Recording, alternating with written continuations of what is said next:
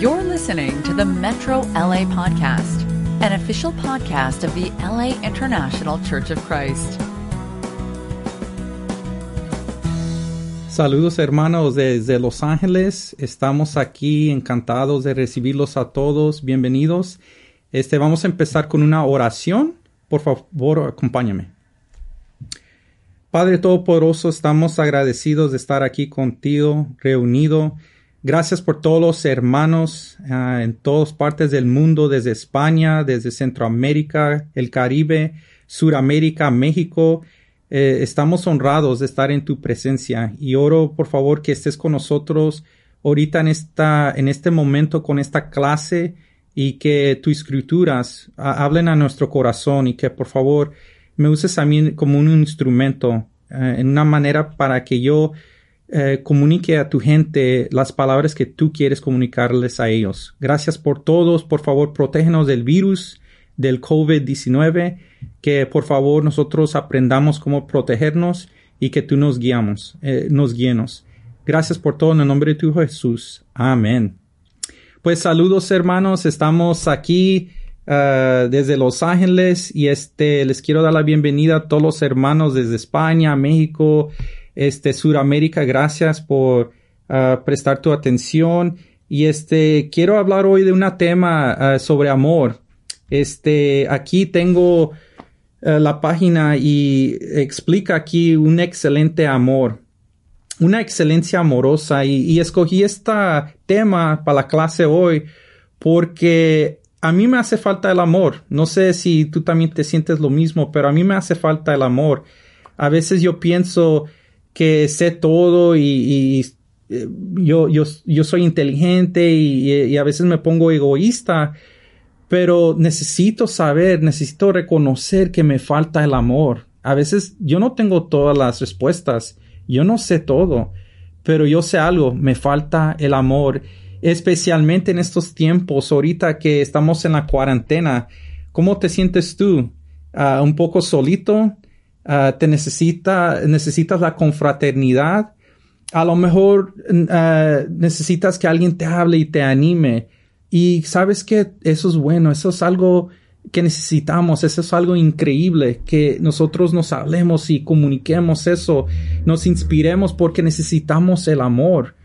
Y Pablo habla de todo esto en 1 Corintios capítulo 12, versículo 31.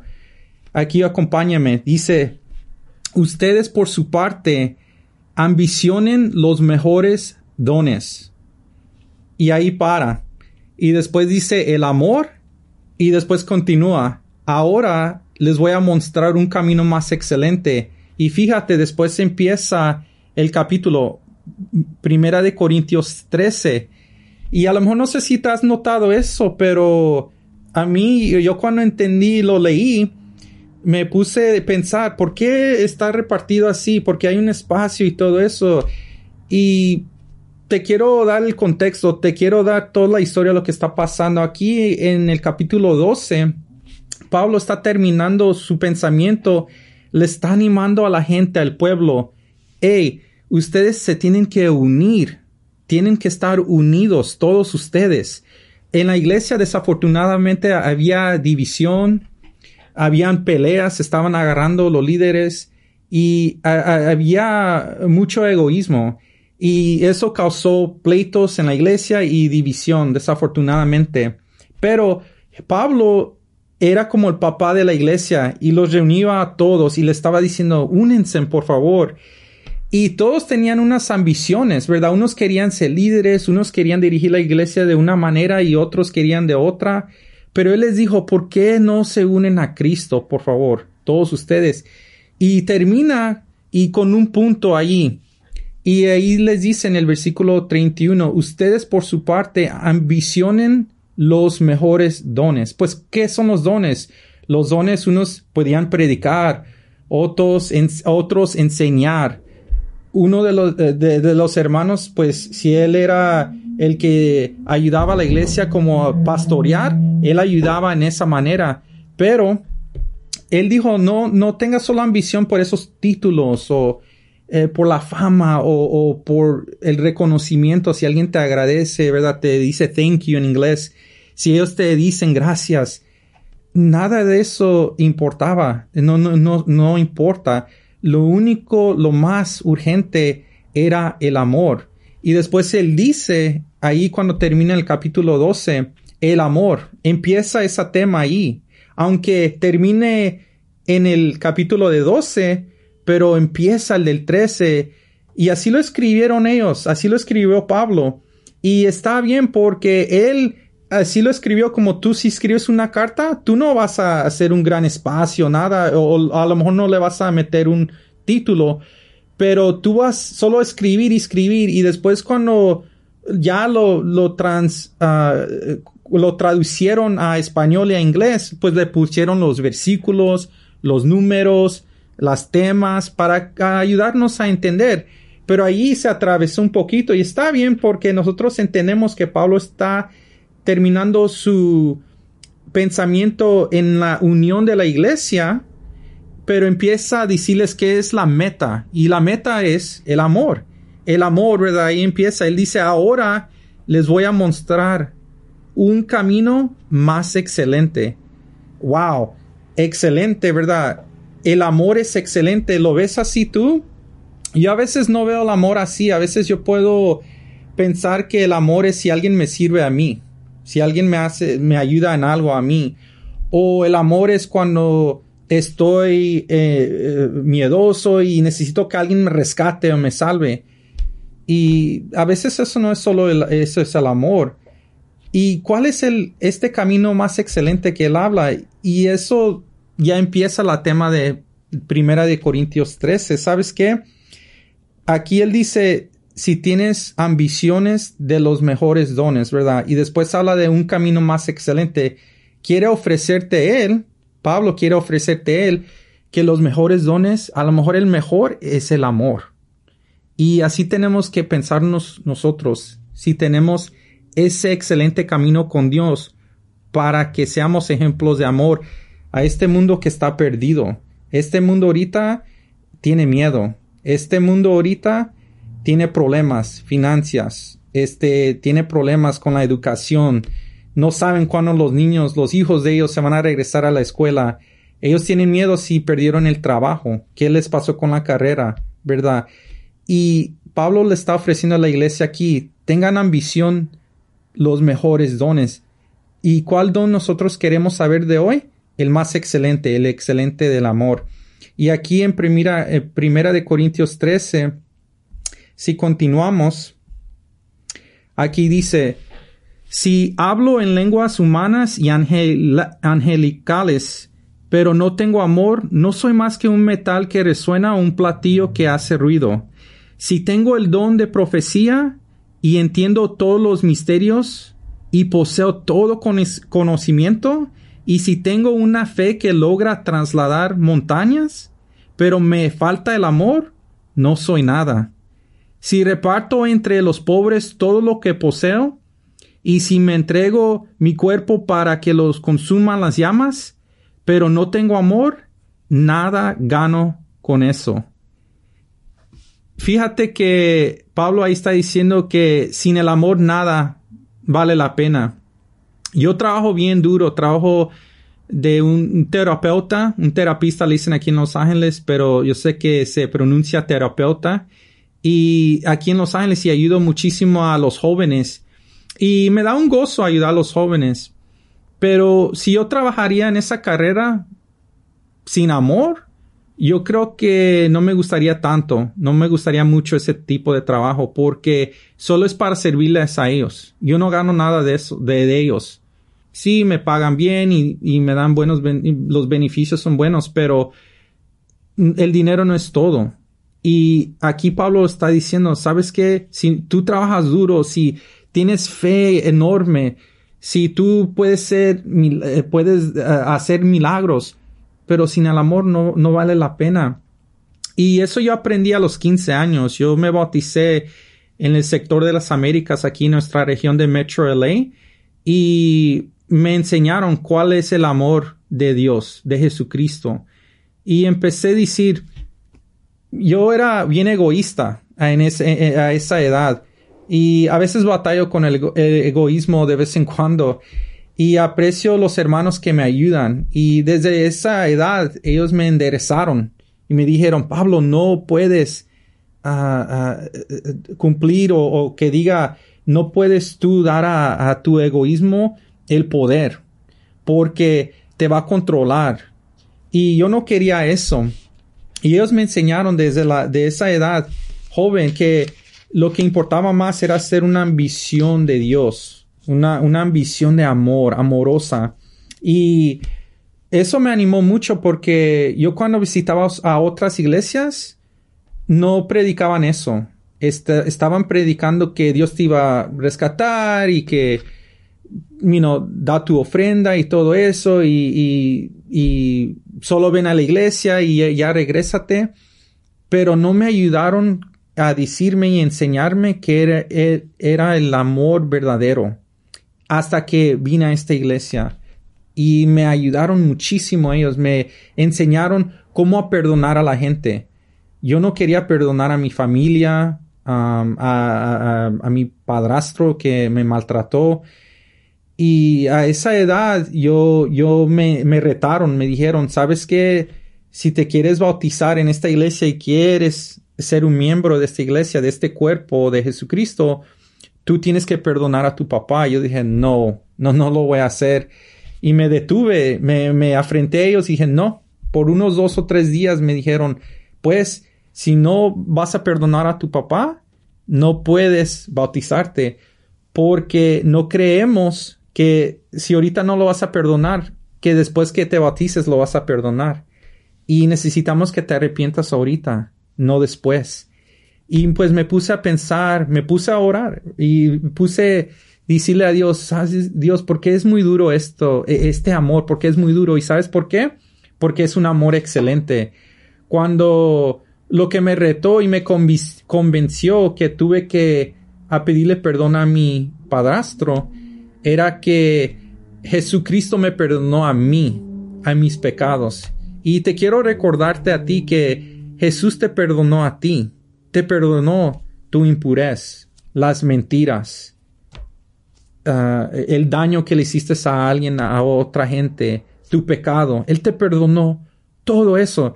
Y a mí también. Y cuando me perdonó, yo me sentí tan alegre y tan gozoso que dije, no puedo detenerme y rechazar esta oportunidad a pedirle perdón a mi padrastro. Era algo bien difícil para mí. Y oré y les pedí ayuda a los hermanos y ellos me dirigieron, me enseñaron, me entrenaron en las escrituras. Este es el amor verdadero. Esto es el amor excelente. Y es la única manera, Pablo. Si no quieres vivir así, no vale la pena vivir como discípulo. Y pues yo me agarré fuerte de Dios y con miedo fui a buscar a mi papá y le pregunté por perdón, le pedí perdón y me perdonó. Y él no dijo mucho, pero lo buenísimo fue que en mi corazón ya terminé esa parte de mi vida y me moví adelante, seguí adelante y ya trabajé con él y le ayudé muchísimo a él en otras maneras.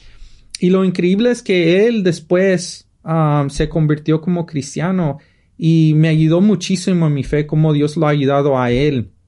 Pero nunca pude aceptar ese amor si nunca vi el amor de Jesucristo, como Él murió en la cruz y Él me perdonó a mí. Eso me motivó muchísimo a mí.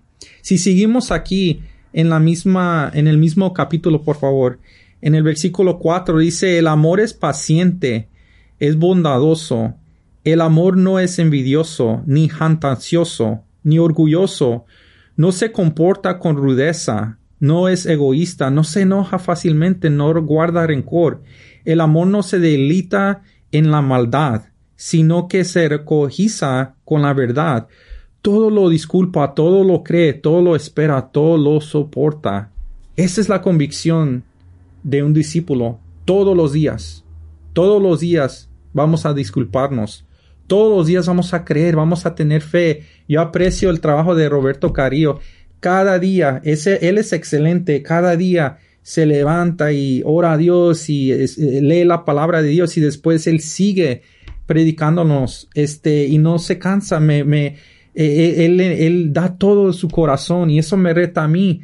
Yo quiero dar lo mismo. Yo quiero enseñarles a mi familia, a todos alrededor, predicándoles desde la palabra. No solo yo, de mi vida, pero de la palabra a Dios a ellos, para comunicarles qué es el mensaje que les tiene Dios a su gente.